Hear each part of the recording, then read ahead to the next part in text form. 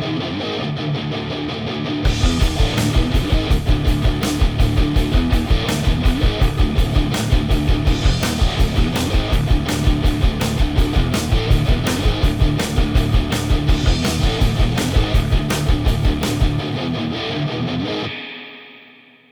ladies and gentlemen. Welcome to another episode of Cranked and Ranked. I don't know why I'm being so calm about it. It's like I'm on like nighttime adult contemporary radio. Where they're like, and now, dedications from Lost Loves. This song is from Barry White. You're tuned into WPIG The Pig. Maximum Grunt. It's funny that was such a calm intro to such an aggressive band that we're going to be ranking this episode, or these two episodes. Ladies and gentlemen, welcome to part one of a two-part Sepultura album ranking. And we're not doing this shit where we just do the Derek Green era albums and then we separate the Max Cavalera albums. No. We're not doing that. We're ranking all of the shit, all of the full-length studio albums. I'm your host, Old Head. With me, as always, Mr. Eddie Sparks. Hello, sir. Roots. Bloody Roots. I'm going to refrain from doing too much Max Cavalera because that impression fucks my voice and I'm not very good at it, so it's not worth it. Yeah, some of those guys, Max and Derek Green, of course, like any vocalist that still does that real shouty and growly type stuff at that age and still pulls it off, like I'm just like kudos, because I just tried to do it for a second and I'm coughing for like an hour. So, but yes, for those of you who are new to this, we are a podcast where we rank band discographies and other shit. Today, because this is such a large discography, it's 15 full-length albums. We're halving it up. Today's going to be the bottom 8. And then next time, obviously, if you do math, it'll be the top 7. For those of you watching at home, you can see that I'm wearing a Sacred Reich t-shirt. We're not ranking Sacred Reich. I'd like to do that soon, eventually. Yeah. I'd like to. But it relates to this episode because I just saw Sacred Reich here in Houston on Friday, and they were opening for Sepultura. And honestly, because I am an old man and I'm a husband and a father, I only stayed for a couple songs of Sepultura. And I might get to it later, my thoughts on it, because like they played like their first song out of the gate, I was like, yeah, this is fucking good. Second song, I kind of went, oh, and so it was a good time to leave.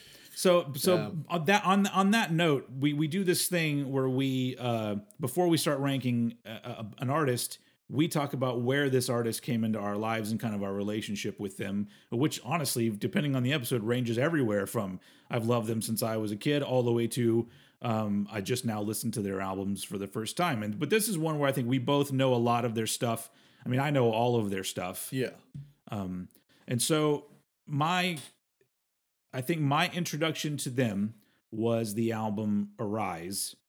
Mm-hmm. And I had some friends in high school, had to have been freshman year of high school, who had that album. And I mean, it goes without saying, you hear the first song on the album, you hear the song Arise, and if you're a thrash metal fan, you're just like, fuck me, dude.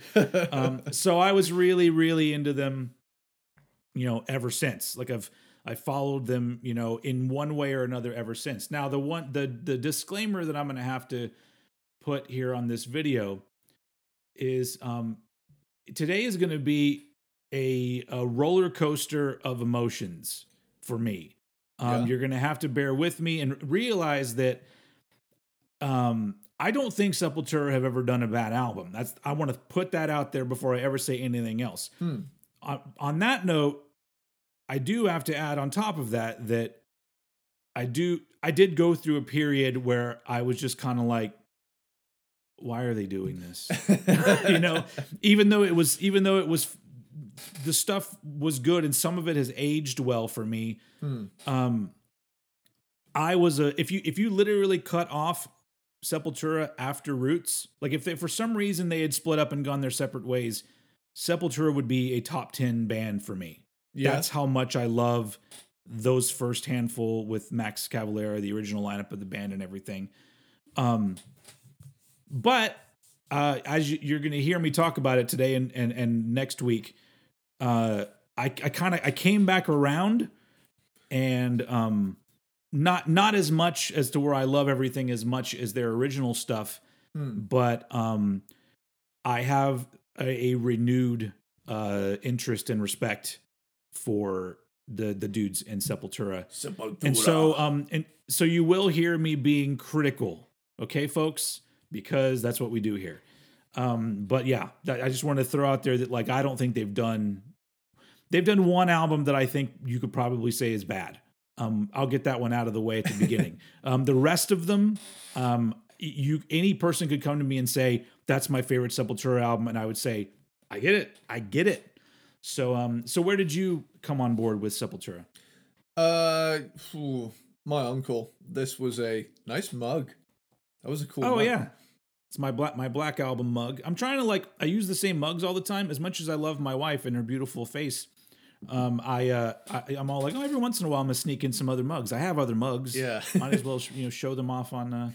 Listen, on the honey, video. If you're Sundays if you're are for the boys. Speaking of that, if people, I'm actually really curious because we get basically no feedback from the podcast side of things. So everyone that's listening to this as a podcast, if everyone could do me a huge favor, open up your email right now and go and send an email to oldheadpodcast@gmail.com that just says podcast listener. Because I would like to know who's actually still listening to this as a podcast. Yeah. Because we're now doing these visual versions on YouTube, and there's immediate interaction because there's likes, there's comments, and I know what's going on. Podcast world, no fucking clue. And I mean, I know people are listening because I see the analytics, but I'm all like, how much of that is the sort of thing where it's just in their they're subscribed or whatever to a podcast, and it just automatically comes to their feed and it gets counted for something. I don't know. But anyway, oldheadpodcast@gmail.com. Just drop me a quick thing telling me that you're a podcast listener, because it's interesting to kind of be throwing things out there and be like, I don't know who's fucking listening. Anyway, sorry, your uncle turned you on to Sepultura. Yeah. Basically, it was a case of he was just talking to me about metal bands one time, and he said, "Have you heard Sepultura yet?" And I went, "No, actually, I haven't." Bearing in mind, I'm like 12, so I'm very new to this. Yeah. And he said, "Let me get something." He goes and he gets Chaos AD. He puts it in the computer to rip it to my iPod, and then the next day on the bus, I was like, "Oh yeah, he put this album on." Oh, I just thought you started with Chaos AD. Yeah, and I thought, I like that, and I just heard it and I thought it was a really interesting album. But I got into this was around the time I was really getting into metal, and the first genre I took to was thrash. So that when I found out they had previously done much more thrashy stuff, I was like, yeah, okay, and this is some of the best shit I've ever heard in my life, Yeah. So yeah, absolutely. That's pretty much where I came in on Sepultura. It's just quite a short little story there. But yeah. So that's interesting though, that it was in the 2000s, yet the first Sepultura you ever heard was the Max Cavalera version of Sepultura. Well, that was it would have been a classic at that point of the 90s.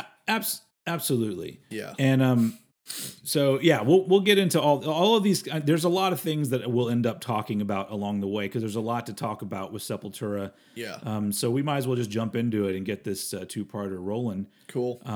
So let's start off as usual. I throw it over to Eddie Sparks to kick us off with his bottom of the barrel album, and his number 15. What's your number 15 Sepultura album? I'll be interested to hear if we have the same one. Okay. I looked at this discography and I thought, what's the point as to where I thought they'd kind of, they'd run with the same thing for a little long, and I chose Roarback for my number 15. Okay, I believe that's the third with Derek Green, I believe. I think so. Yes. Yeah. Yeah. Okay. 2003 it came out. Mhm. So yeah, right out of the gate, you get Come Back Alive, which is an energetic opener. Derek Green sounds a little bit like Burton C. Bell from Fear Factory at points on this album, which is cool. Godless is pretty cool. Apes of God gives me Lamb of God vibes. More of the same. This song title is ironic because so far in this discography now, they've kind of camped out in a zone and just stuck to it. They've thrown in the odd thing here or there, but the formula is kind of run dry. It's like, are you sure you want to call this one more of the same? All right. Yeah. Then you get Urge, which is a pretty dynamic track. Corrupted has a slow, nasty groove in it with the ride cymbal, which is pretty tasty. As It is a vibey sneaker, as I called it. Mind War gives me Helmet kind of vibes. I got like kind of a Helmet feel here. Mm-hmm. Leech is a wild, fast one. The Rift. See, this is the thing, because it's 2003. Yeah. On the Rift, I was just thinking, they definitely heard Slipknot and were like, we should try that. Yeah. Bottomed Out made me laugh because when Derek Green belts out his vocals on this, he kind of sounds like Bender from Futurama, and I couldn't unhear it. Activist is one of their faster, punky ones. And then the outro kind of speaks for itself. I mean, it's like a feedback interference type thing. Yeah. And my main reason for putting it here is because while there are points on it where they really do hit something cool, I'm like, I can't take away from you that part is filthy. That's really cool. Yeah. At this point, the thing is, you can trace all the way from their first album all the way up to Roots, and there is a clear evolutionary thing happening. Yeah. And then when you get to Roots, it's like, okay, they've gone full groove. And then Against is basically Roots with a different singer with some faster stuff on it. Then you get Nation, which is, again, sitting in that kind of groovy, new metal-y sort of thing. Yeah. And then you get Roarback, which, again, is in the new metal-y, groovy sort of thing. But it's not really added anything that would set it apart, you know? So that's why this one, for me, had the number 15 spot. It just felt a little bit... It felt a little bit safe for what they had been doing at the time. So, yeah, it's my number 15. All right, cool. Yeah. So it's interesting because I know that there will be those people listening and watching who prefer one camp over the other. They love the original Sepultura, and then some people prefer the Derek Green Sepultura stuff. It seems like there's very few that are cool with all of it equally. Seems like everybody's got a preference. And I definitely have a preference, but it did not stop me from putting at number 15 what I consider to be the only album that you could listen to and go, this isn't very good. My number 15 is Morbid Visions from 1986. Whoa. So their very first album. Controversial. Not really. Because I'm talking if like, you know, your proper like 80s battle vest dude who's like, those people are already trying too hard anyway. And anyone that would come and say Morbid Visions is their favorite Sepultura album, I'm just like, you are now out of the conversation because you're an idiot. Like you're literally a poser, because there's no way. Now I understand if you don't listen to thrash or groovy stuff or anything, you're just a dude that listens to 80s, you know, proto black metal or death metal. Okay, I could get it that this is the only one you like and you would say it's your favorite Sepultura album. But comparatively speaking, let's go through this really quick. It's really poorly produced, first off. Yep. That wouldn't necessarily bother me. because like it's it's 86. They weren't a band that lived in a place where you could easily have a well-produced fucking album and throw it out there. It wasn't, that's not what was going on for them. So I understand that. They could have tuned their guitars. They didn't do that. That kind of bothers me a little bit.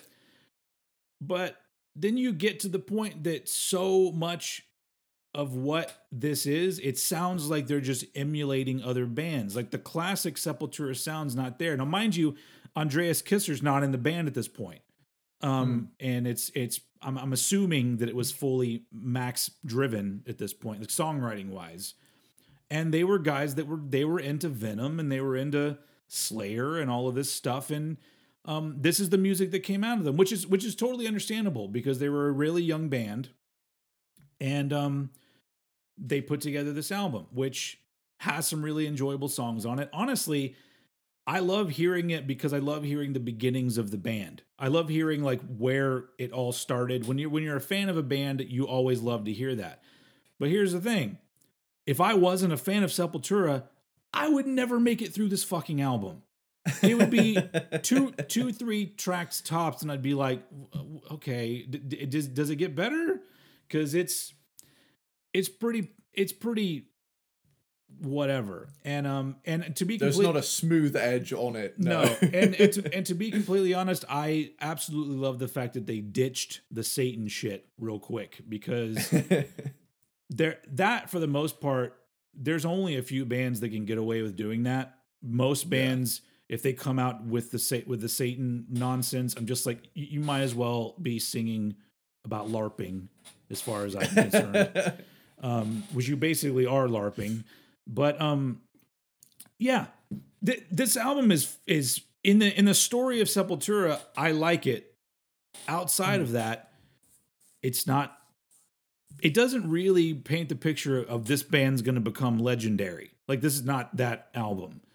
There were other bands doing similar music at the time that you could point at and go, that was groundbreaking, or that set a standard for things. This really didn't. They would do that on their next album, so they really quickly got their shit together and kind of focused on what they wanted to do. Because if we'll get to Schizophrenia, but on that one, there's already things that are classic Sepultura style things on that album number 2.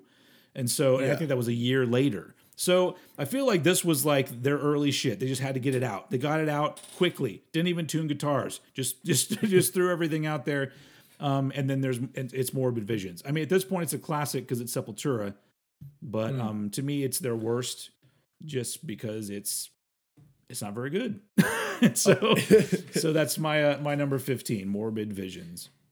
Here's what I'll say about the artwork of that album that is one of the coolest band logos I have seen, paired with one of the goofiest looking Satans I have ever seen. Yeah. Like, I look at him and he's got like big, like Looney Tunes eyes, and I'm thinking, dude, that's not, you're not fucking scary, dude.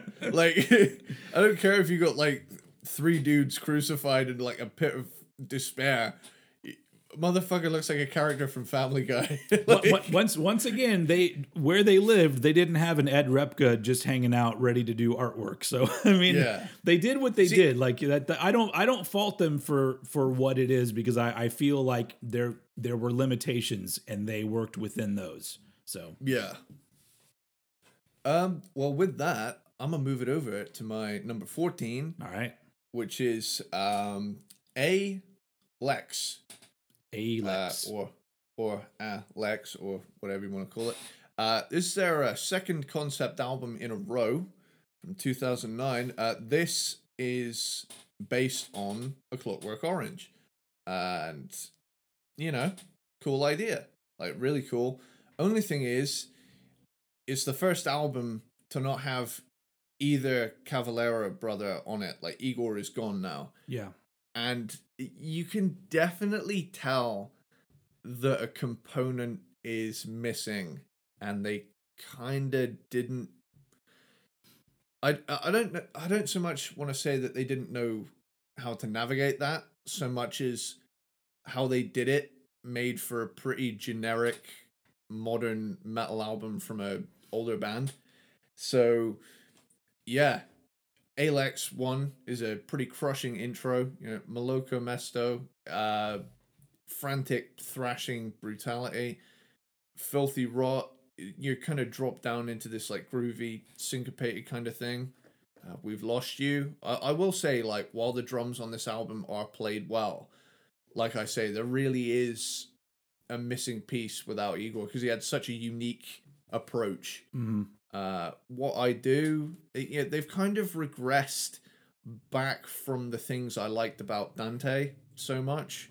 But I'll get to that. Not in this episode, I don't think. But yeah. Where was I? Alex 2 is kind of a heavy interlude instrumental. The treatment is pretty damn heavy. Again, I like the ride cymbal work. Metamorphosis is a groover. Sadistic Values is quite melodic for the most part. Forceful Behavior is a heavy half thrasher. Conform has a very, very Korn style riff in it, which was pretty cool. Alex 3 is another interlude instrumental. The Experiment, again, it's like they stepped back from a step in the right direction with the previous album. Strike has some pretty plodding grooves. Enough Said has a wild solo in it. Ludwig van, total curveball to hear this on a Sepultura album, but then again, it's a concept album, and I feel like this was the real catalyst for them to explore more symphonic elements on following releases. Alex 4, I actually thought it was going vaporwave for a second there, because there's some like weird synths in there. Yeah. And then finally you get Paradox, which is a thrashed out kind of closer. I get what they were trying to do. However, the execution to my ears didn't really cut it compared to the album that came right before it. But I think that is as much an issue of a pretty significant band member leaving as much as it is following up an album. Yeah. So if you have anything to add to that, because I just kind of went right through that. No, I don't yet. The one thing I'm gonna have to say is I disagree. I think you're giving Igor a lot of credit that isn't necessarily needed. He's a great drummer. But in disagreeing with you, I'm literally going to play the opposite card that you just played. My number 14 is Dante XXI. What is that? What number is that? I'm going to show everyone how dumb I am. XXI. Let's look it up. XXI. I could have looked this up myself, but I've just always called it Dante. I've never really, worried about the number, but 21. Dante 21. That would make sense. Yeah. 10, 21, two 10s 21. and a 1. So this album is from 2006, and all of the things that you said about Alex, I'm going to say all apply even more so to Dante because it's their 10th album, and like you said, first without Igor Cavalera, last with Igor Cavalera. Sorry. It tripped me out there for a second. Literally this period of Sepultura, everything gets jumbled together for me. And I go, all right, well, I think I remember what album this song was off of. So Dante 21, if that's what it is another concept album. And this one is based on the Divine Comedy. There's a long explanation for it. And it honestly doesn't. The concept album thing coming from Sepultura has gotten kind of tiresome for me. Where I'm just like, great. I love the description. Where are the tunes? Like that's all I care about. Like if it's a really interesting concept and it's backed up with a whole bunch of really captivating shit, then fine. Which they did. They have done. But on this particular case, the concept didn't inspire any new riffs or song ideas because at this point in 2006, the thing that really drove me away from being 100% into what Sepultura were doing, I would say it's also the same reason I wasn't 100% into most of what Max Cavalera was doing, is that they were all, for some reason, really confined in the style of riffs they wanted to write. So every album had multiple 2-note riff things. They were always like or something like that. They were all over the place, and that's perfectly fine. But once you've done 5 or more albums, shit starts running together, and you start hearing riffs where you go, that's literally part of a riff from Roots. That's literally part of a riff from Chaos AD, or that's just a riff they've already done inverted, and so. You start to hear things that are just so like run of the mill, like they're just, like you said, they're stuck in a rut around this time. And it just really annoys me on this album because, if you're going to have a concept, it can't just be something where you have interludes and intros and a description and that's enough. Yeah.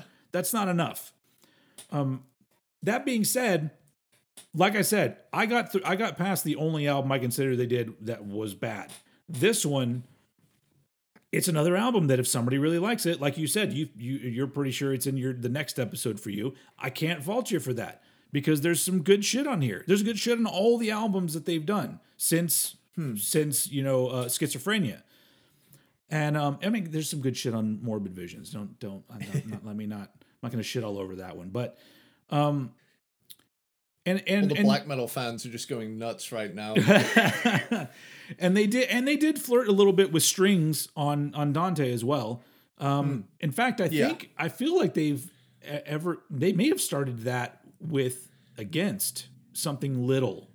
I don't know. It seemed like the one thing I can say about Sepultura that post Max with the Derek Green era is that they did start to incorporate little things here and there, but sometimes there was not enough of that, and there was too much same old happening on an album like this, where it's like, if I feel like this album should be much more special than it is. Because at the end of the day, it's just the same food with a label that boasts different ingredients, but then when you taste the food, it tastes exactly the same as the food that they had already been making. It just has a different label on the front of it. And also the production for a couple albums here, their production style, it gets way too thin and compressed and not enough fucking weight and balls on their stuff. With that, they need that. Other than that, it's fine. It's a fine album. It's got some cool shit. It has its moments, as we say, for albums that we like, but we're critical on. But really, like, the big reason why this one had to go at number 14 for me, I almost feel like there needs to be some punishment for coming out and being like, here's this description of this album, and the description is more interesting than the actual album, and so that's why it had to go here, because it's just it's something that I feel like if they did this now, this would be probably 100 times better than this. But at the time, I think that they, and I don't really know, I from the outside, it seems like Andreas Kisser is the driving force with the ideas and stuff. I'm not sure how much, but it seems like he's the guy kind of pushing things in whatever direction. And I feel like at this point, there are a handful of albums where I think that they had these visions of, wouldn't it be cool if we could do this? But musically speaking, they hadn't broken out of their created bubble yet. They were still working in this confined little space where it's interesting because they had progressed, but then got to a point where they go, all right, this is it. That's it. Leave it right here. And then they would poke a little hole and be like, let some strings in here. Okay, poke that. This is a different kind of song. Poke this here. But then eventually, it just became, too much of the same kind of shit. And there's a lot of that on Dante 21, which is number 14. So let's move on to your number 13. Cool. So my number 13 is Nation, Okay. which is, to me again, it's very similar to, Roarback, but I think it has some some more creative choices going on Yeah. on it. Mhm. Supple Nation is a catchy ass song to open on. I will say they opened this album well. Revolt is a totally crazy thrash attack. It's in and out in less than a minute. It's a proper like hardcore punk kind of vibe here. Yeah. Border Wars has like an alt metal vibe. One Man Army has a lot of melody in it. That's a standout for me on that album. I love that song. I like that song too. Vox Populi, very tribal feel on this one. That riff is pretty creative, and it actually sounds like it's in a major key, which is really interesting for a band this heavy. Yeah. The Ways of Faith, there's a lot of vibage going here on with the sitar and everything. Umakura, sneaky kind of track that really explodes when it wants to. Who Must Die, very new metal kind of song. Saga, again, we're still rooted in the roots vibe. No pun intended. Yeah. Tribe to a Nation begins with this like kind of reggae dub thing. Yeah, I kind of actually got, the band Skindred? Yeah. Yeah, I got that sort of vibe from this track. Politrix, guest appearance from Jello Biafra from Dead Kennedys. Yeah. And this album, it has these weird tracks that make it kind of endearing at points, even if it is low down on my list. Because I'm like, this is weird, and I like this. This is one of the things that stuck out to me as memorable on this album. It was like, yeah, okay, that doesn't sound like Derek Green. Oh, it's the dude from Dead Kennedys. Holy shit. But, Human Cause. And now another guest appearance from Hatebreed vocalist Jamie Jasta. Reject, it's aight. At this stage, it's a pretty lengthy album of this style. See, that's the thing. That's the thing that kind of, I think, really hurts groove era Sepultura is it kind of feels, now this applies to a lot of bands from the 90s and early 2000s, is that they saw the runtime of a CD and they were like, we gotta fill as much of that as possible. Yeah. That's not true, because album fatigue is a real fucking thing. Yeah. And this was the era where it was at its worst. I'm pretty sure, though, a lot of that is record companies, because I think record companies come to them and say, no, you have to have at least this amount of material because it's the CD world now. Same way for like when albums, I don't know if it's still the same way now, but I know for a long time, you would put out an album here and then the Japanese version always needed to be 2 or 3 songs longer, because I guess in their market, that's what they expected. They expected longer albums. But, yeah. Either way, the fatigue is real. Especially with this style and length of album. Yeah. Water is a cool song. There's a lot of indigenous influence here. And then Valtio is a final guest appearance from Apocalyptica, the cello metal dudes. Yeah. Yeah. And it's a cool album, like you say. They haven't really done anything that you could say, without being like an anti-nu metal elitist asshole. Yeah, that's true. Because there's a lot of people that'll turn around and be like, they fucking sold out with Arise. It's like, how the fuck did they sell out with Arise? I saw someone say that in like the Sepultura forums. It was like, Arise is boring as shit. The fuck are you on? Like, honestly, I can't wrap my head around people that don't like Roots. Like that blows me away. But I know what it is. We run into this a lot. There are a lot of people who just listen to music for the genre and not for the music. And so it's too much of like, if it doesn't tick the right boxes for this particular genre, they've sold out, they're washed up, they're done. I used to like them for their first two albums and it kind of shit because I've so many, and I don't think it's just metalheads. I think it's awful people in general that just I don't know why everyone creates all these fucking rules for themselves. I mean, I didn't get into rock and roll for fucking rules, you know. And so anyway, he left the fucking band. Period! Exclamation point. Anyway, Lars has to make an appearance in it's been a while since Lars showed up in one of our videos. Anyway, what we set out to do before anybody starts joining in, I love Lars. We are a pro Lars. I love him as a person and as a drummer and as an integral part of Metallica. So you done there with what one were we on? Nation. We were on Nation. Nation, yeah. I'm going to stay in the same area as you. One you've already talked about. My number 13 is Roarback from 2003. Their ninth album.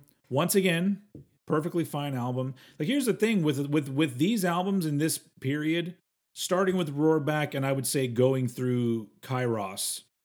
All of these albums, if this was your first Sepultura album, I absolutely get the connection to it because they're all very solid albums and have some of them, have a lot of memorable shit on them.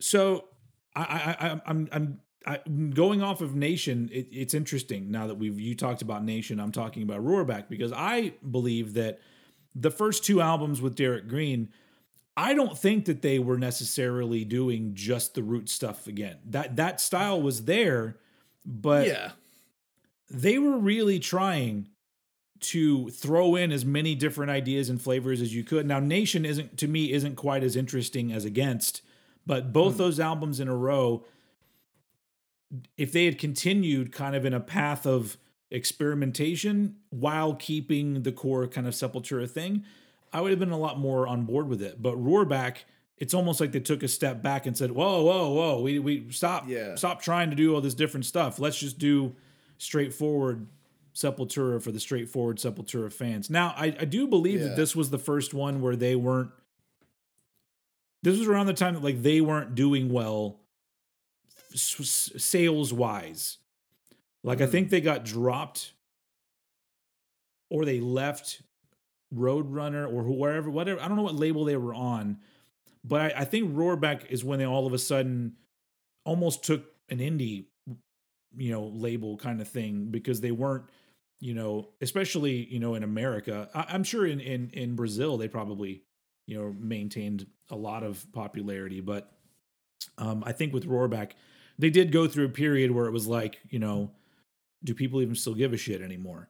And people did. And so, but I think that with Roarback, I don't know what the thinking was, but it's like they decided to make an album where they focused in on particular elements of Sepultura, and to me, they're the less interesting elements of Sepultura.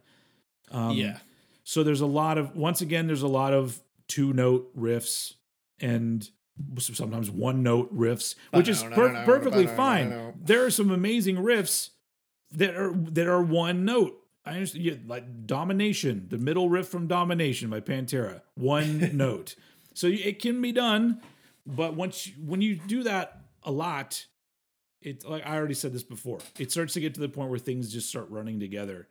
And this album is I shit you not. I was writing my notes and I wrote, it's just more of the same. And then the song More of the Same started. I was like, that's very appropriate. That's a sign. Yeah. But really here to me, they're basically treading water. And I think if you're really into this style of what they're doing, this album is really good. But there's very little for me to be excited about here. But at least with this one, compared to with Dante, I feel like they promised something that they didn't really deliver. And with Roarback, they just did it. They did this. Like, here's just bare bones, heavy, groovy aggressive Sepultura, and maybe they needed to do that. I don't know, but it's not an album I go back to a lot. And honestly, here's an interesting thing, because Roarback has their cover of Bullet the Blue Sky on it. I don't. There are some bands that cover songs and they're really cool. And some of the Sepultura cover songs are so good, I prefer them over the originals. But when they started doing almost like songs that were too well known, like Bullet the Blue Sky, later on they did Just One Fix by Ministry, and they did Firestarter by Prodigy. It gets to a point where I go, this is not necessary, and you're not really bringing anything interesting to the table. I mean, I guess Bullet the Blue Sky is interesting as a heavier song, but to me, like, especially at this point with them, like that being like song number 3 or 4 on the album, I'm just like, oh, okay, it's that kind of album where they needed a cover song, or maybe they didn't. It's some people really enjoy U2. I'm not one of them. I like a few U2 songs here and there. Anyway, I don't have anything else to say. It's Roarback is my number 13. Moving on to number 12. Cool. We're gonna jump forward a few years here now, and I have here. I have for my number 12. The mediator between head and hands must be the heart. Eddie Sparks. Okay. I will say I've been a little bit strapped for time lately this past week, and I listened to a lot of these albums in succession to get through them. And at this point, after Alex and after Kairos. We're not even on that one yet. Yeah. I'm gonna jump into it. Okay. See, this is where things to my ears really get good, As you said, they're not a bad album band, really. And what changed on this album? They had a long ass album title. It's the first album with Eloy Casagrande on drums. Oh. And nice. I'll talk about this a lot later, as in next time. But I think that dude breathed a lot of new life into the band, and that's a situation where it may have just been the right timing, but it's a coincidence that this dude, who's a fucking phenomenal drummer, shows up, and it's almost like it lit a fire under their ass. Yeah. And then they haven't looked back at this point. But yeah, so clearly I'm not talking about any of those albums in this episode. I think what it is, like, I think it was just like groove fatigue I might have had, but there's a lot of like fast stuff as well later on. But without further ado, let's get to it. Trauma of War is a violent explosion of a song to start the album with. At the Vatican, they've got very cinematic over the years, and in the 2010s they really took that to the most prominence. And this one is based on something as well. You knew that, right? That it's based on Metropolis. Yeah.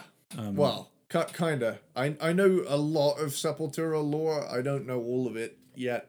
My research skills have been a little behind this week. I'll brush up for the next one. Yeah. I mean, once again, it's a concept where if it wasn't explained to you, it probably wouldn't be really, really noticeable. So, but anyway. Do you want to know? Do you want to know what's funny? It's like an assumption I'd made from the album title. I thought, no, are they going to have jumped the shark and done a metalcore album? Like, because I thought that's such a, I'm not calling Sepultura a metalcore band, but no, like to have a really long title like that is very of that sort of thing. I have to be completely honest. When they announced that album title, I was like, "Fuck off." Yeah. but Yeah. but you know, it's they get away with it in this case. Yeah, my list turns a corner here.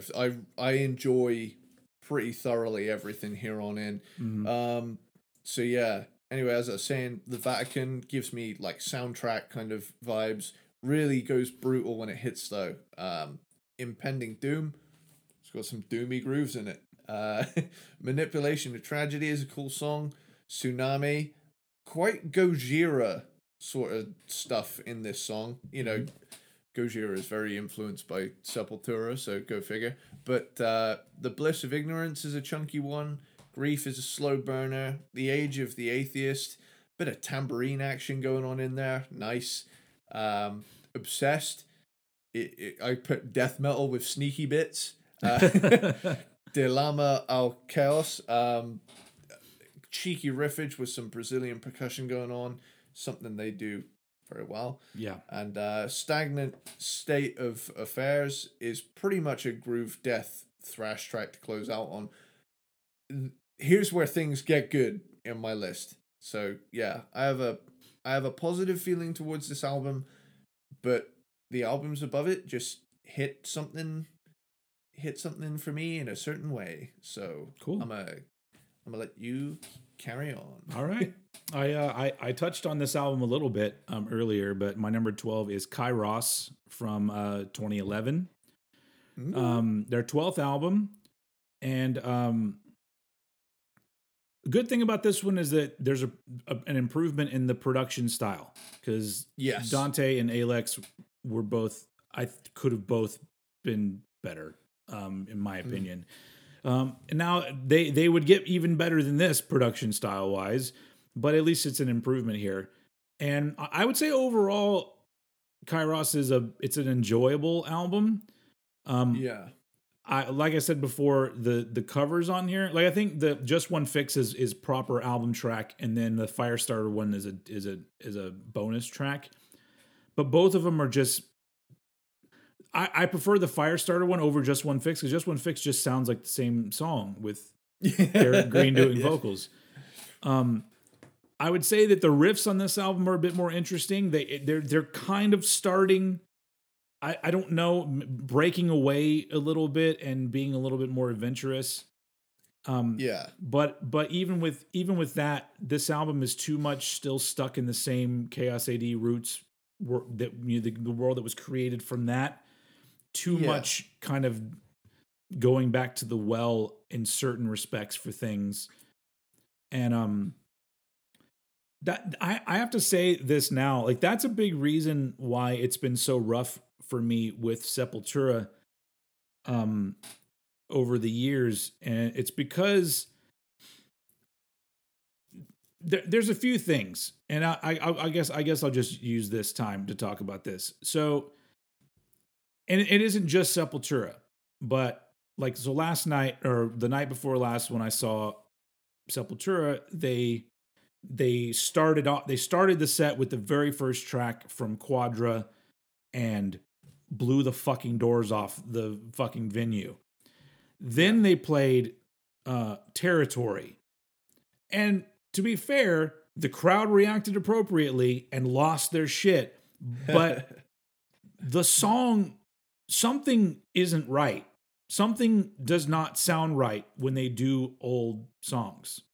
And I've grown to really like Derek Green as a vocalist. I didn't at first. I liked what he did in the first couple albums, and then I thought maybe they weren't giving him enough to work with, even on Kairos, because now Derek Green, he does a lot of different things, and he's really starting to impress me. I'm like, oh, this guy has got so many things that he can do and does really well, and has his own fucking character.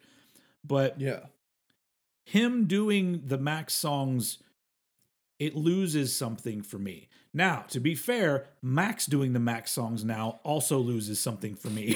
So I don't know where to go, because I'm not in the Max camp or the Sepultura camp, because I know what happened. We'll probably get into that on the next episode about what happened when they split. But there's been equal things where I occasionally will hear something from Soulfly or Cavalier Conspiracy or whatever, and just go, oh, that's pretty cool. And then in equal terms, I'll hear another song where I go, oh my God, why? And and so at least with Sepultura, there wasn't really any of that except for live when they're doing songs from that era. And there's two criticisms that I have for them as a live band. Number one, there's something really missing with the old songs. Number two, they need a second guitar player. They absolutely need one. Yeah. Now here's the thing. If on all of the newer albums, whenever Andreas does a solo, there was no other guitar behind him, then that would be part of the sound. I'd be like, okay, I see what they're doing now. But no, they still have a rhythm guitar on the fucking albums. Sometimes they don't, but most of the time they do. And so when he plays it live, especially going into the solo on Territory, so much aggression from that song went missing that I was just like, okay. Yeah. And so I think they should get another second guitar player. Number two, I had this idea yesterday. Here's a little bit of a tangent. I have an idea. And because I feel the exact same way about Alice in Chains. I love what Alice in Chains are doing now. I hate it when they play old songs. I wish they would just play stuff from Black Gives Way to Blue until now. So I thought of an idea for a tour. It doesn't necessarily have to be with Sepultura and Alice in Chains, but Sepultura, one of the let's go with Sepultura because that's who we're talking about. The tour is going to be called the Out with the Old tour. And It's going to be a band like Sepultura doing only stuff from the modern era of their band, leaving behind all of these, we have to do this as a crowd pleaser type shit. No, the real fans. This is for the real fans. They don't play any old shit. They also, this makes the tour title even better. They also bring out a handful of other bands from back in the day who are also old. They're going out with the old. So not only are they saying out with the old songs, we're also going out on tour with some other old fucks. And so I just think that would be a cool idea. Like Alice in Chains probably couldn't get away with it because I don't think people adore their newer stuff as much. But I think Sepultura could totally get away with it. They could totally get away with playing only shit from Against until Quadra. That's a lot. That is a lot of content. They could easily do a 2-hour show of all sorts of badass shit and just leave that other stuff behind, at least for a tour, I can't help but feel like you've constructed this elaborate ruse so that they can bring you, old head, on tour with them. I didn't even think about that. There you go. All right, Sepultura. Here's what I'm saying to you. Out with the old. You only play stuff Derek Green is the vocalist on. That's all I will accept. We bring out some other old bands from the time. I don't know. Let's bring out Prong or some cool. Let's run the gamut. Let's do something that's real thrashy, something that's more groovy, a big old package, and it's going to be presented by yours truly. You know what? I'll have a small fee because I'll have to take off work to go do it. But it'll be a competitive fee. I'm not going to, nickel and dime me to death. Because all I'm going to do is come out and introduce the bands. Nobody knows who the fuck I am. But for those who do, it'd be like Out with the Old. That's 3 ways that could work. And I owe it all to you, sir. When we roll through Ingerland, I'm gonna have you come on board as well. It's gonna happen. All right, guys. There's gonna be a dude in the audience that recognizes you. Is it? I know this dude. That's that Young Balls dude. What is Young Balls. That should be your nickname. Name. Old Head and Young Balls.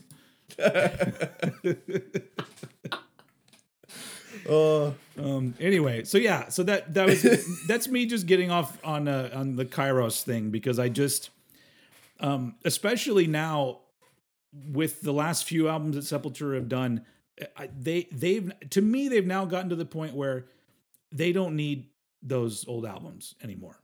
So I think it would be nice for at least a tour to have them separate and just because I think I might have lasted longer at the show if I thought that they were going to play a whole lot of tracks from different albums with Derek Green, but I started to think about it and I go, okay, they're going to play Arise probably, maybe even Dead Embryonic Cells. I don't know. Maybe they'll probably play Refuse Resist. There was all these things where I go, oh, they're going to play Troops of Doom. I don't know. And so it was all these things where I go, all right, I'm not, I'm tired. I got to get home to my family. So peace out. So that was the show.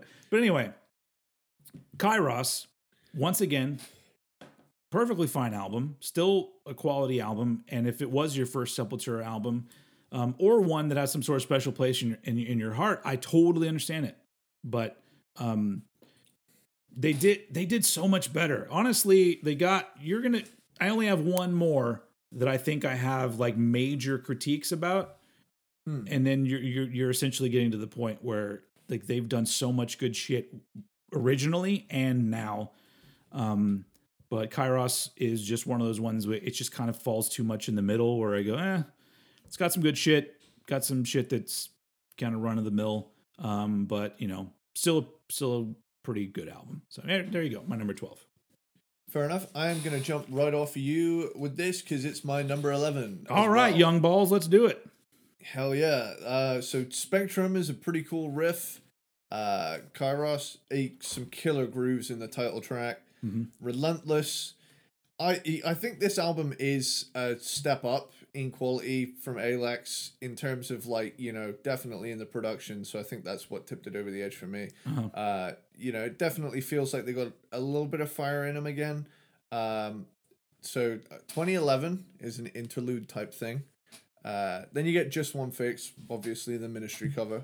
Yeah. Dialogue is a really cool guitar solo.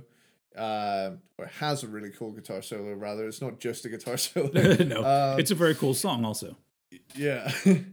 Speaking of cool songs, Mask is a cool song. Mm-hmm. 1433 is another interlude type thing.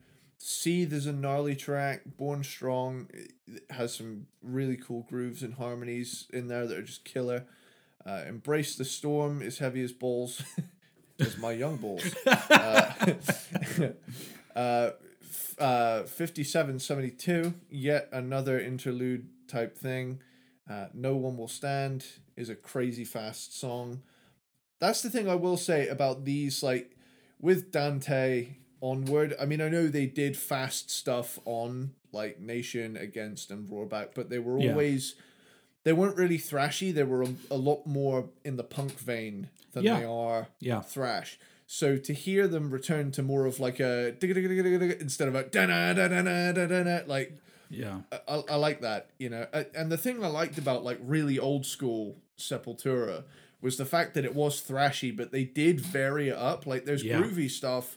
There's groovy stuff as early as Schizophrenia. Yeah, like you say, there is definitive Sepultura elements there. They're just a lot tighter. Where was I?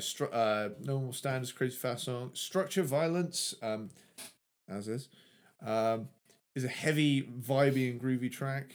46, 48 is one last little interlude in there. It's a cool album. It's an up as opposed to a down, in my opinion. Yeah. So yeah, which brings us to the top 10. No, I'm at 11. You've still got your 11. Yeah, I've got 11. I was like, all of a sudden, I'm like, did something happen? Did I forget something? I'll quickly go through mine because you've already talked about it. My number 11 is Alex from 2009. Really, this is the last one that I think I have legitimate complaints about. It's another concept album, obviously. Clockwork Orange, we talked about it. First album without Igor Cavalera, which in my opinion, I don't think it made that big of a difference because to me, this album is superior to Dante 21. Although the production is still thin and compressed and it kind of bums me out because it should be more full sounding, but it is what it is. There's a lot of albums around that time all had and still do some, a lot have that fucking... I don't know why everyone's okay with that. I don't know what band is in the studio and they hear a really thin, compressed...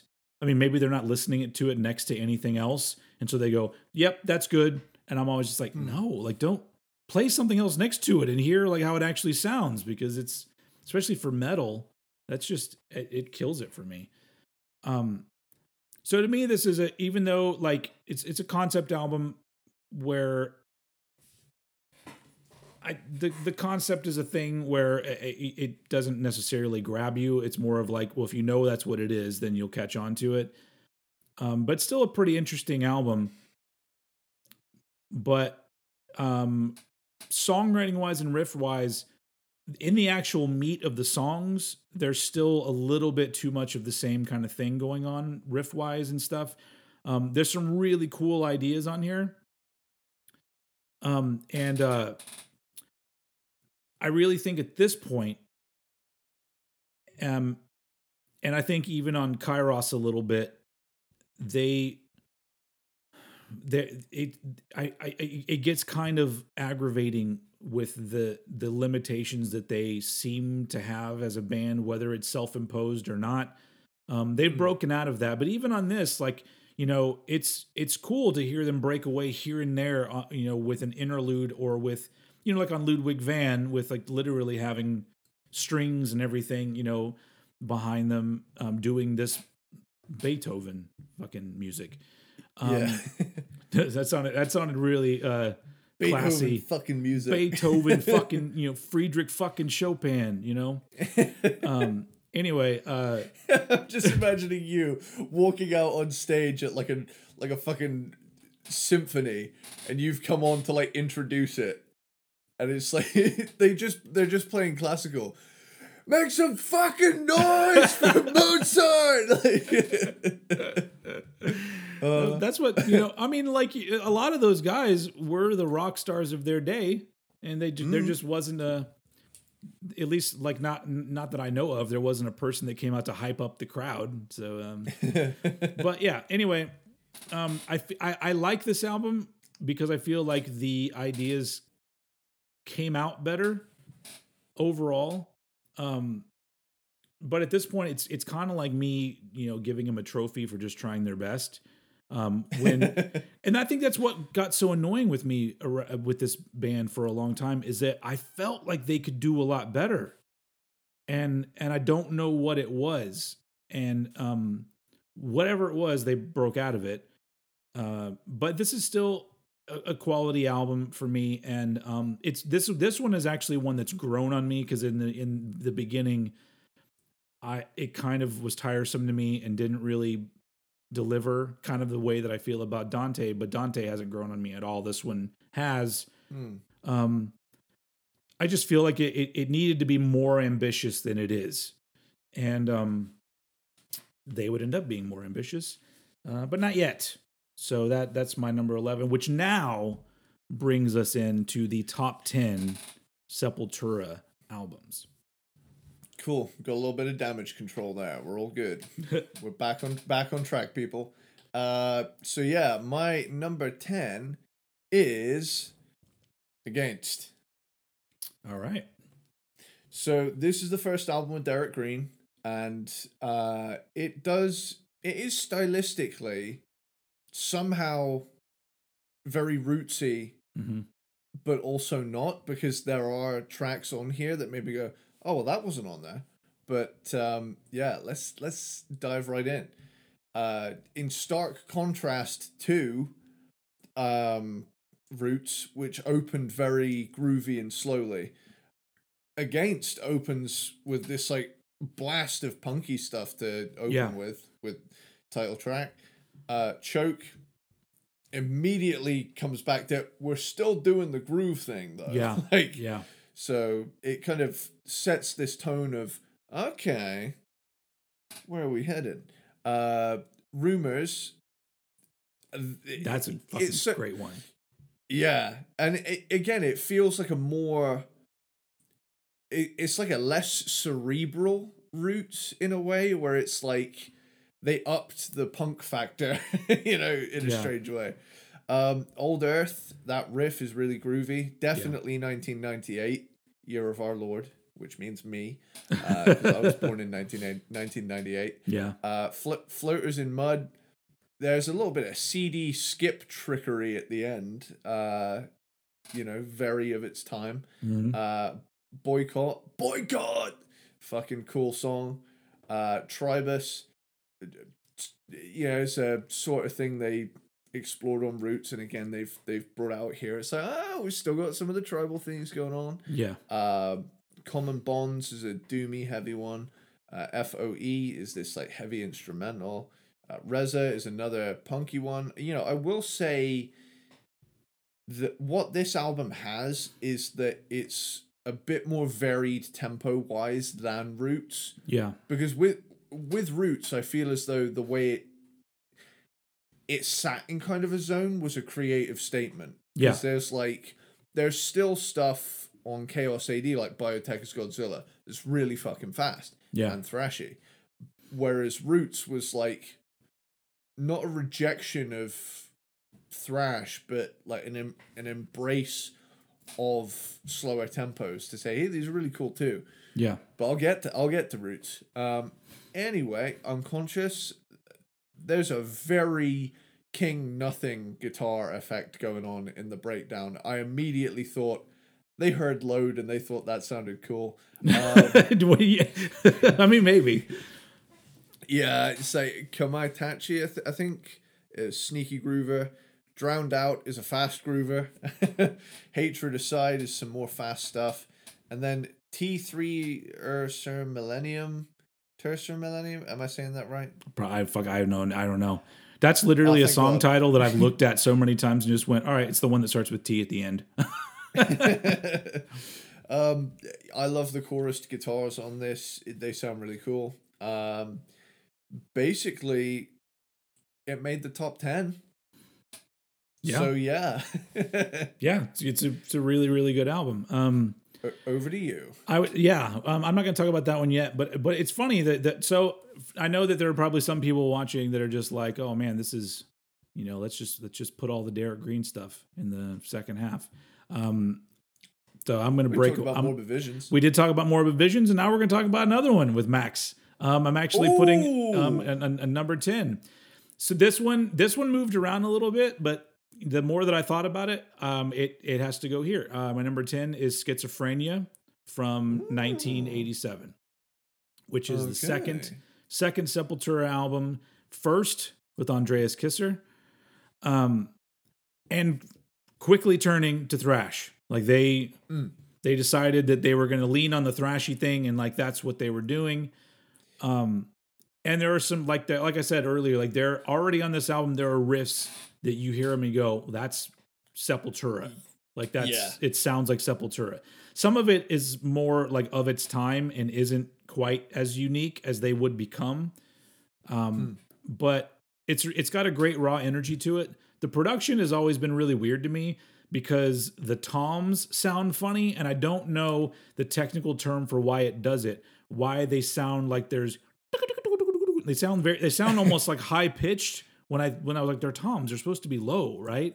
But I'll tell you what that is. What is it? 1987.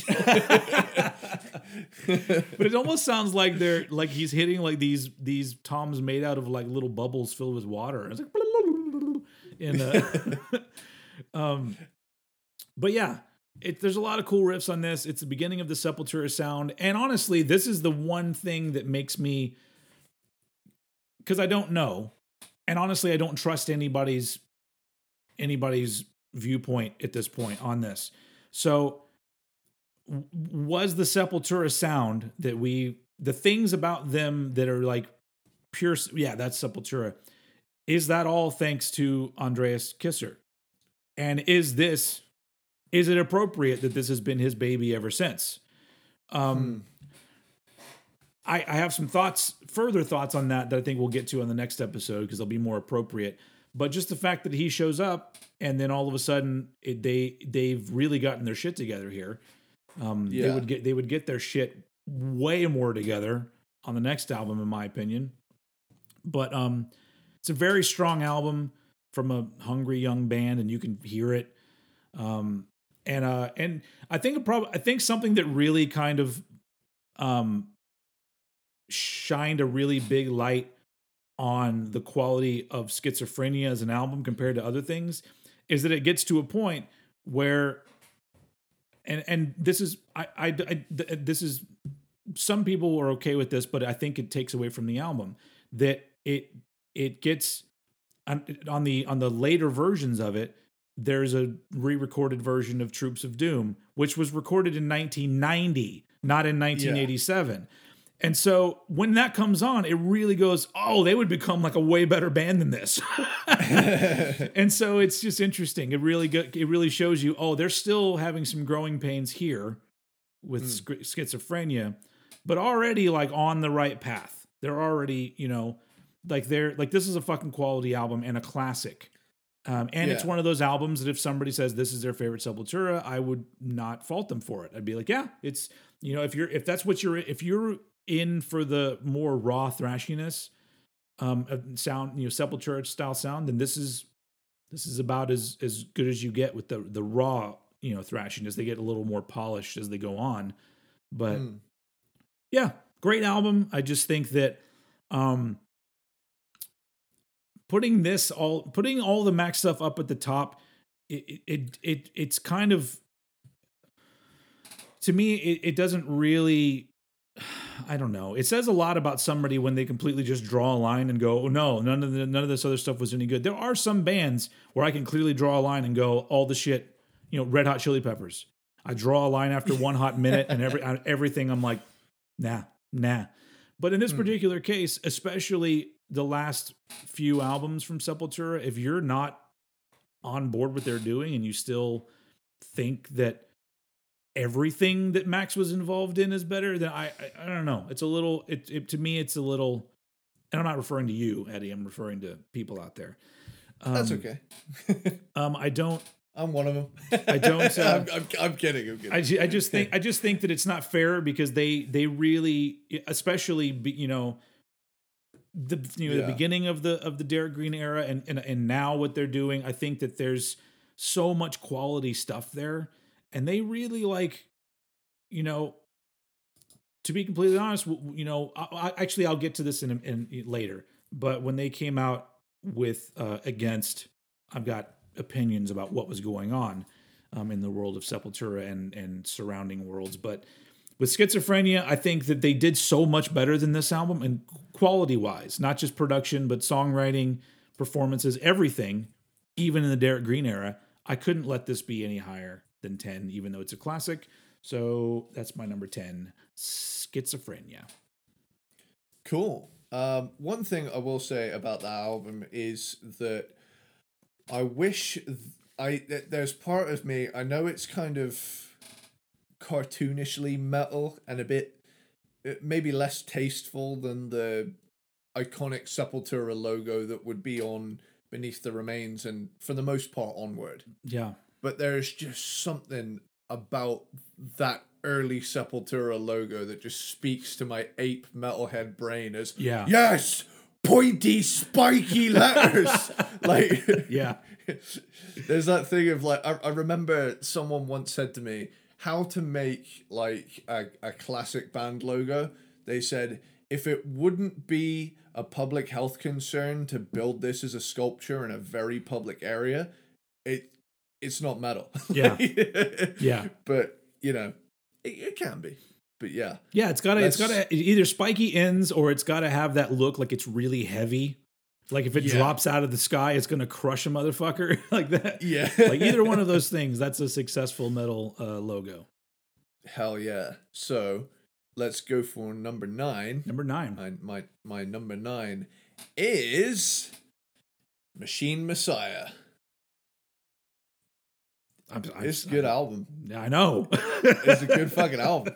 And I love it.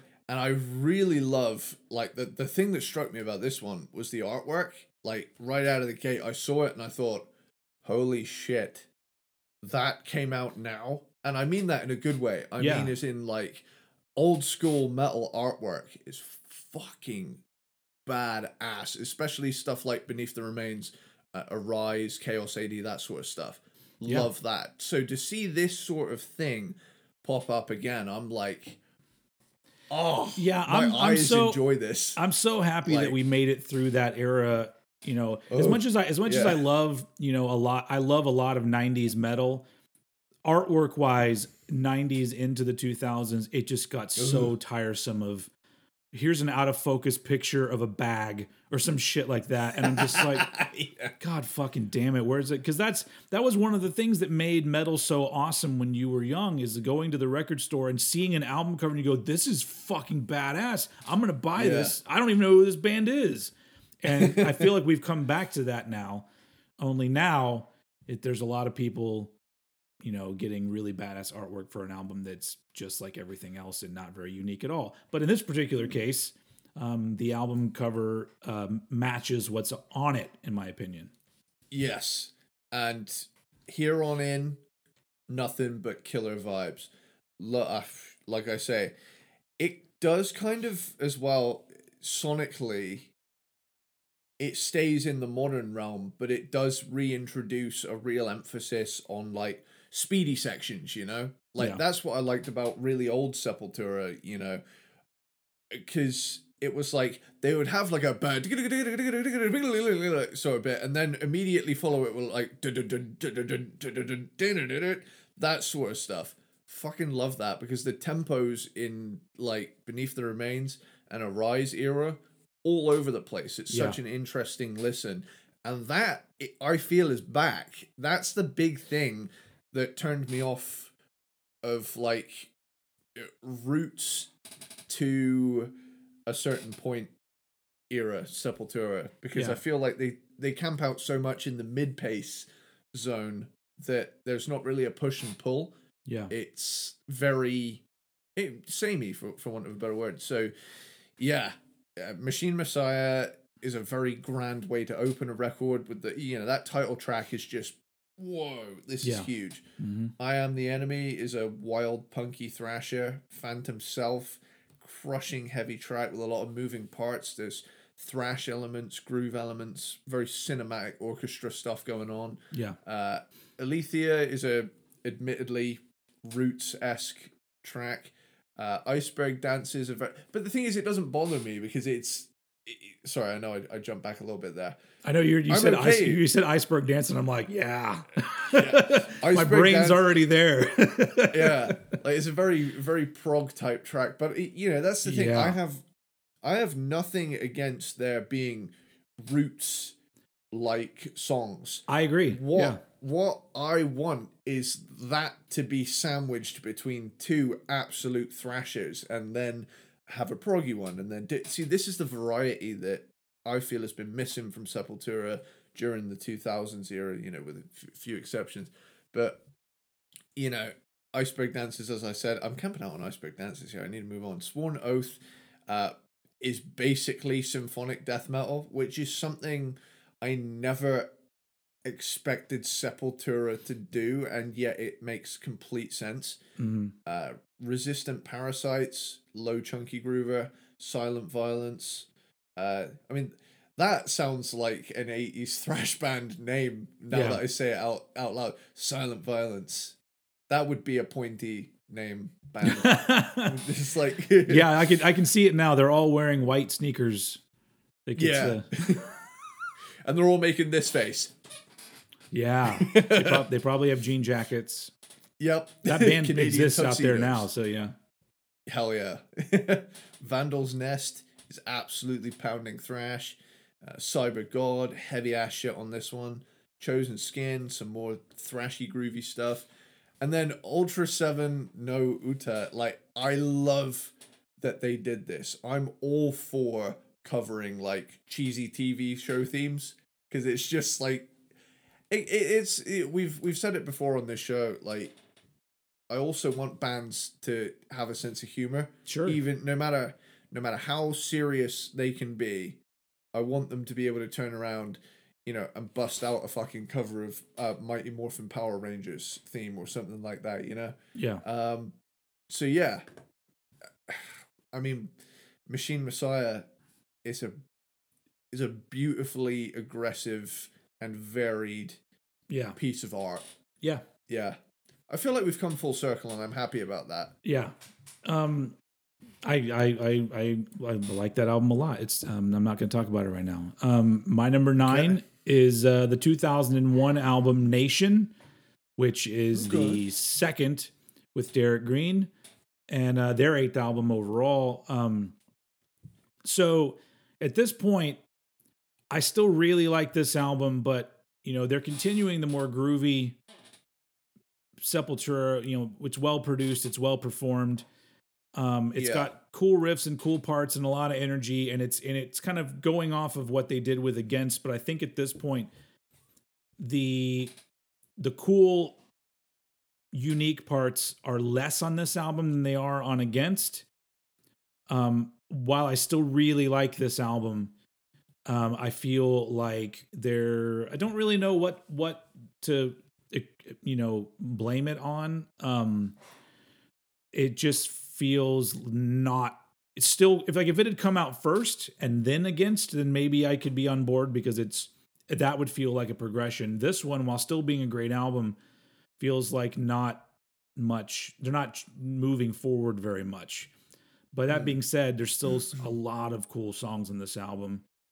And the thing that it's like weird how they started off on the first couple albums with Derek Green where they were trying things kind of out of the norm here and there. And to me, that's what makes Sepultura such a great band overall.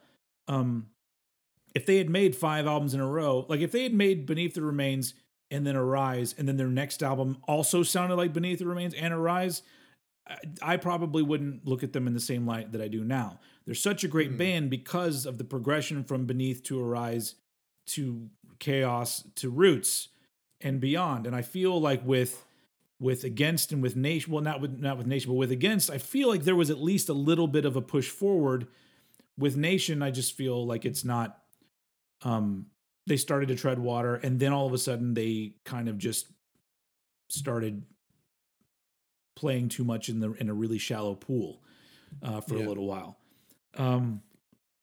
But yeah, there's just something that keeps it from completely clicking for me in this album. But this is an album that I still listen to quite a bit. It is one that sometimes it pops up and I'm like, oh yeah, this fucking album's great.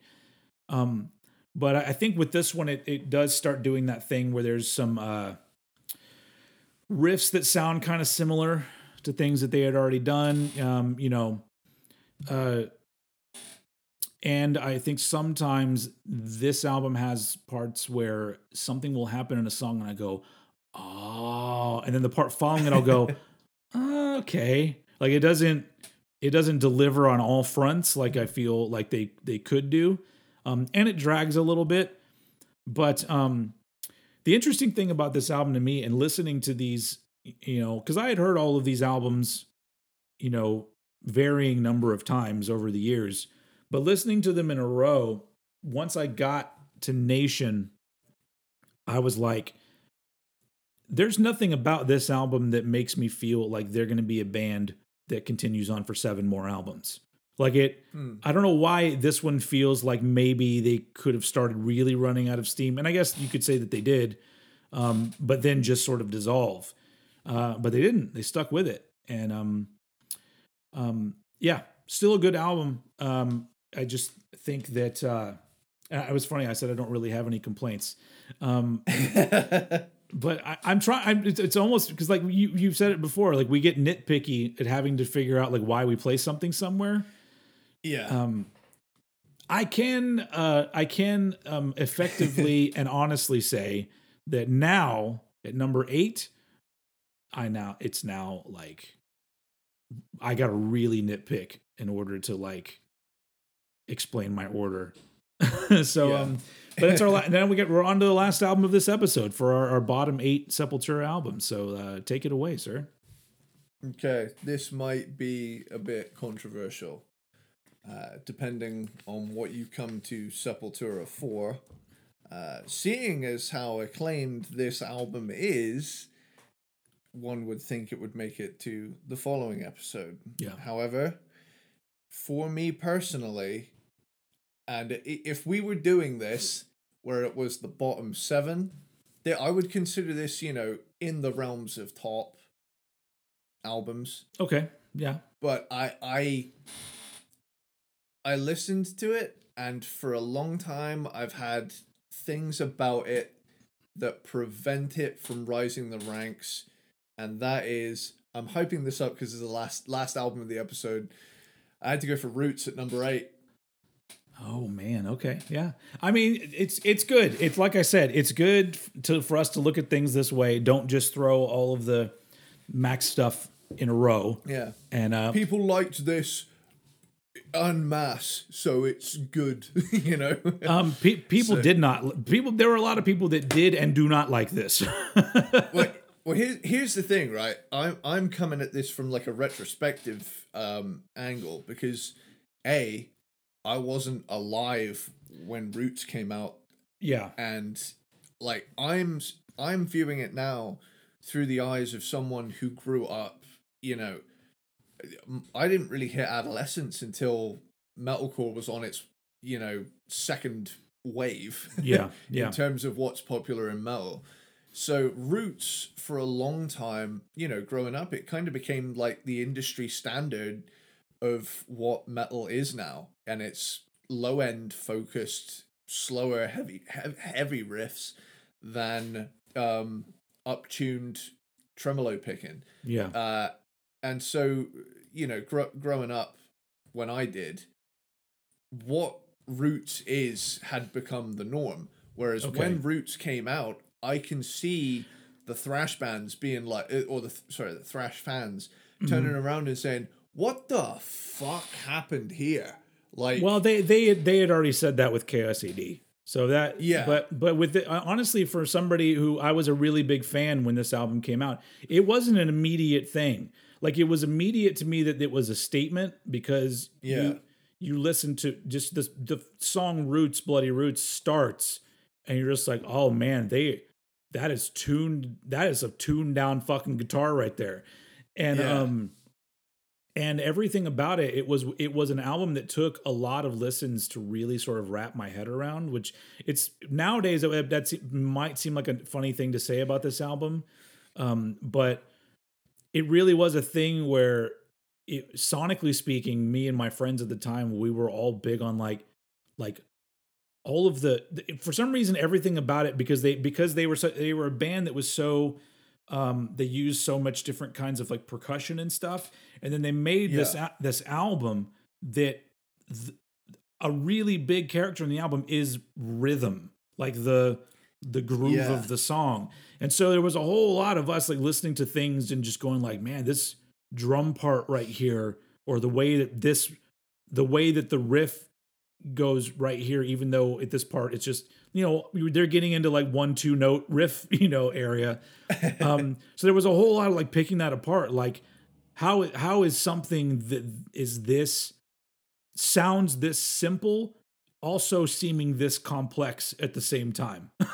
Yeah. So that was the thought for me, and it quickly grew on me and became one that I really love. So I've also in the past kind of considered, and I know I've mentioned it on the show, I consider the mid-90s the era of the Grower album. Yeah. Because so many albums came out during this time that I found myself, listening to, where it takes a couple listens for it to set in, because there are contributing factors, album length, everybody went nuts for, it being the CD, and this is a long album. Yeah. I mean, it's 74 minutes. Yeah, it's a long one. Which is pretty much the limit before it starts getting compressed. But yeah, so without further ado, let's dive on into Roots, huh? Let's pull these Roots out.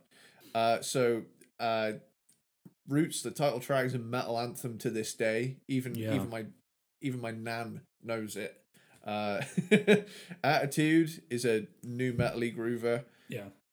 Cutthroat is a sneaky new metal-y groover. Dude, Cutthroat is a throat, like, throw everything off of the table kind of song for me. It's just like, that thing is like, that is a perfect getting out aggression song. Yeah. It is just so fucking good. It really is. And then after that, you get Ratamahatta, And Yeah. like Very cool song.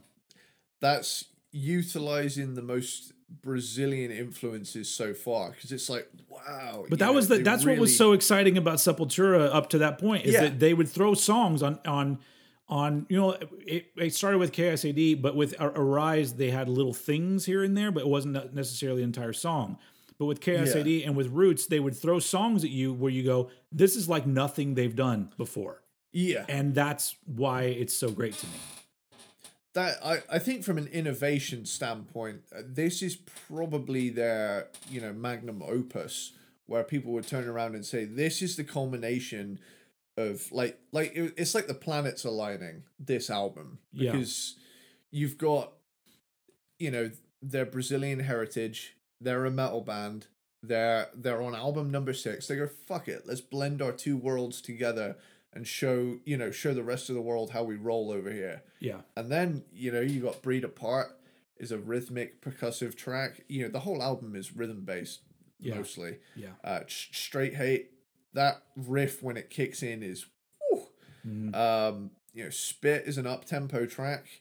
And then you get Look Away, which has a guest appearance It does. from Mike Patton and Jonathan Davis and DJ Lethal, which is really, really cool. That's a standout for me on this album, you know, being such a big fan of Mike Patton and Faith No More and all of his projects and all of the side projects of Faith No More, really, because, Dusted. Now, here's the point where I start to get a little fatigued. Okay. Because we've hit the halfway mark. And the big thing I liked so much about Chaos AD, and again, to an extent, Arise and Beneath the Remains, was its mix of precision, the precision of thrash, yet the danceable grooves and tempos that they chose to play at sometimes. Mm-hmm. And like a lot of this very long album relies much more on vibe than songs to my ears. Sure. And that does in a way make it like a sit down and experience it kind of listen. But there are points in the album where I think to myself, fuck, dude, I may need to like have a little intermission here. But yeah, and then you get Born Stubborn. The faster tracks on here are also still very nu metal-y. Yeah. So I find this album does become pretty samey at the halfway mark. And at that point, the term nu metal didn't even exist at this point. Yeah, it's very, very early stages of I think at this point, Korn had 2 albums out. Yeah. They had a big following, but they hadn't yet broken big with Follow the Leader. Yeah. I mean, we're looking at this like 26 years on now, and it's Jasko has some like cool acoustic instrumental stuff going on. It's Sorry, a tribal jam. It varies the vibe up a bit, which at this stage in the album you definitely need. Ambush, the groove on this song is crushing. Endangered Species is more tribal groovage. Dictatorship is a fast hardcore style track. And then finally you get this like 13-minute uncut like canyon jam, it's called. And it's really cool to hear this because they definitely like sampled parts of all of this throughout the album. And it's cool that they left this on here as like, hey, this is like the uncut stuff that we use. So really, I suppose, even if you did shave that off of the album is still technically an hour long. You know, so it is a very lengthy record. It's also a bit, when it comes to the length of this album, it also is a bit, it's like it doesn't really let up. It lets up every once in a while, but it's pretty brutal. It can be exhausting at times. Yeah. And like I say, I like this album, but I feel as though they went very hard on one thing. Yeah. And it makes it an album that I have to be in the mood for rather than I just see it on the shelf and I'm like, oh, I'll stick that on the turntable today. Yeah. It has to be like, it's almost like something I have to prepare for. Yeah. It's like your friend saying, hey, do you want to come over to my house and watch all 3 Lord of the Rings movies in a row? Granted, it's a much more extreme version of that, but from an album perspective, I think to myself, fuck, man, have I got time? Have I got time to sit down and listen to Roots? Yeah. But yeah, I mean, obviously I do, but it's one of those things, like I say, I have to be in the mood for. Yeah. And that's why Roots is my number 8. Awesome. Over to you. Okay, Here's Old Head with the weather.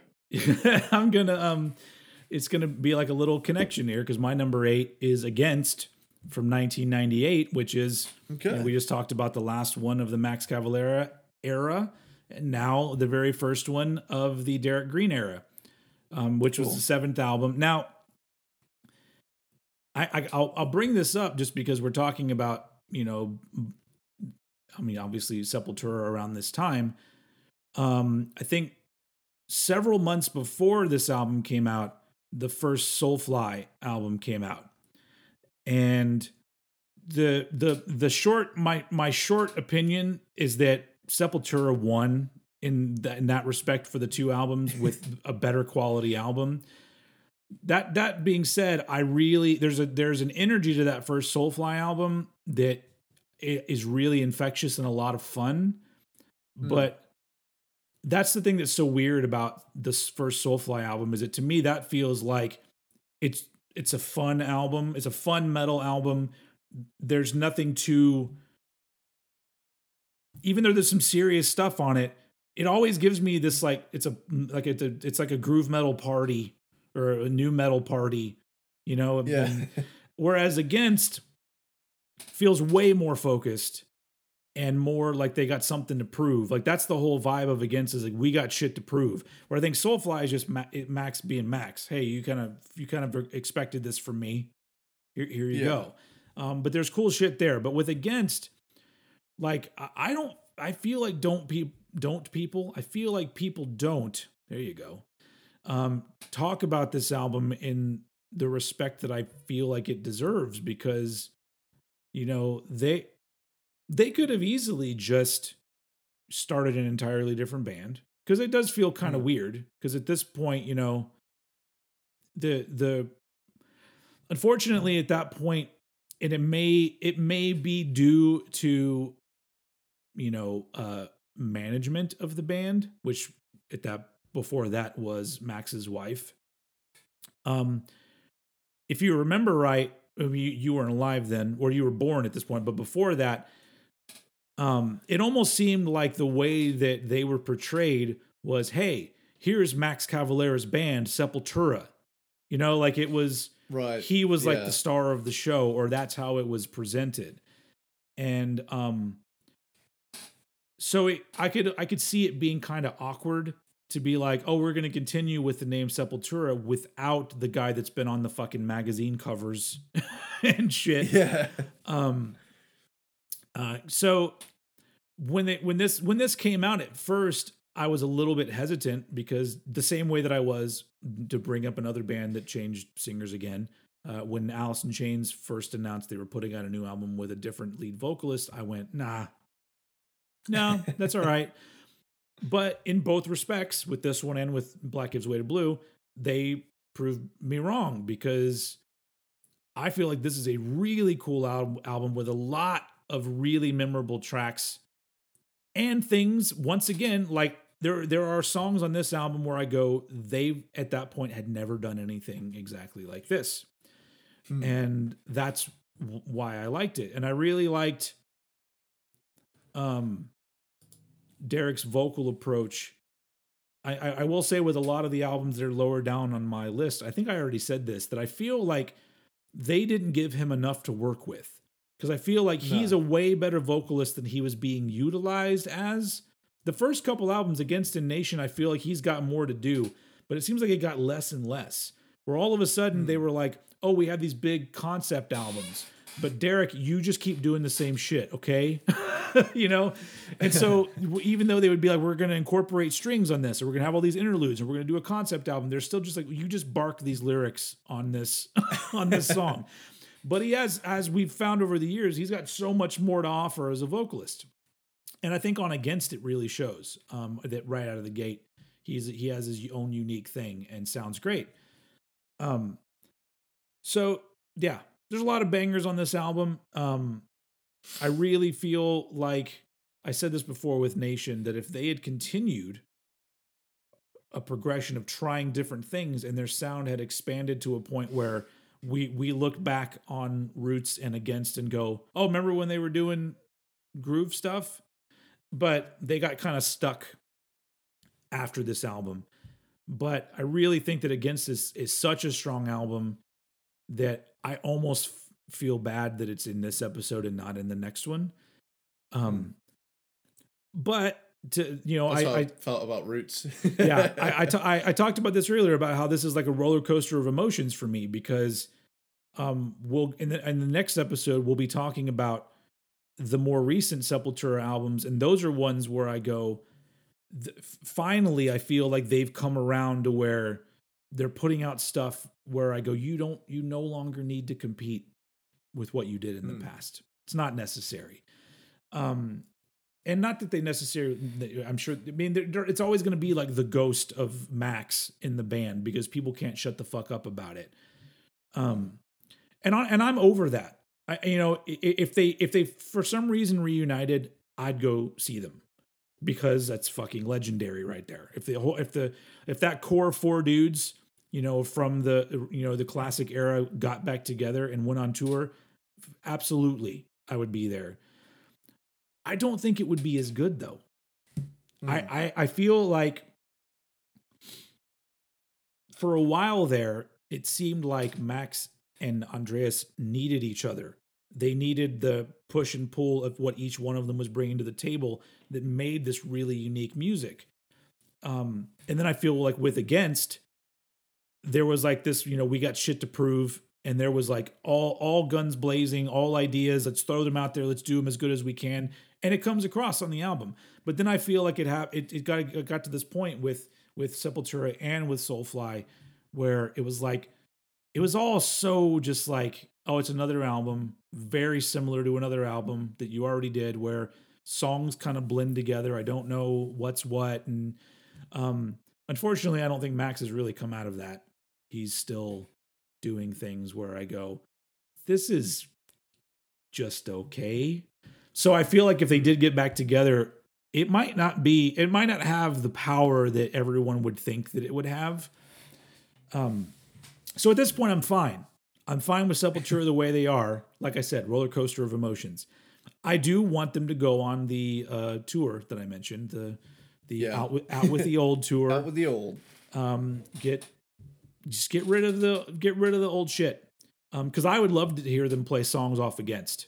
And honestly, any album, because I'm pretty sure in a live setting, you know, throw in a song from Dante. I'm sure I would think it sounded fucking great.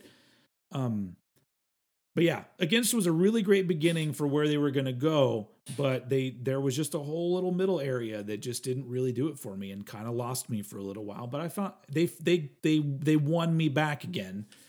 And they've come full circle. We'll talk all about that on the next episode when we do our top 7. But that's the conclusion of our bottom 8 Sepultura we have concluded. Albums. So yeah.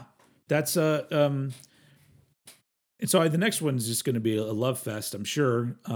I feel like this is really similar to the Public Enemy episodes that we just did, where we have to nitpick because everything they've done has a quality to it, and then finally we get to the second episode where it's just like, this is just all awesome shit. Everybody love everybody, you know. Well, it's like we said. I think it was. I think I said it in the Public Enemy episodes. I think this is proving to be this is the season of the no bad album bands. Yeah, pretty much. Yeah, yeah. So yeah, and clearly, you know, next time I've got 4 Max Cavalera era albums in the top half. So clearly, that's where my preference lies. Like if I'm going to throw on a Sepultura album, it's usually one of these four. But but I feel like that's just a nostalgic thing because I got into them with Arise, and you know I'll get into it a little more when we talk about Chaos AD and whatnot. But just like that period of my life and that period of hearing that music is so important to me that it's really hard for anything to compete with that. So like I said, if you get, you getting into them later or other people that got into them not even hearing Max Cavalera stuff, I totally understand it because it's just always been what? I was just going to say, funny you should say that. I have a friend I went to college with, and we were talking about Sepultura, and he had the album Chaos AD, but he didn't know it was a different guy.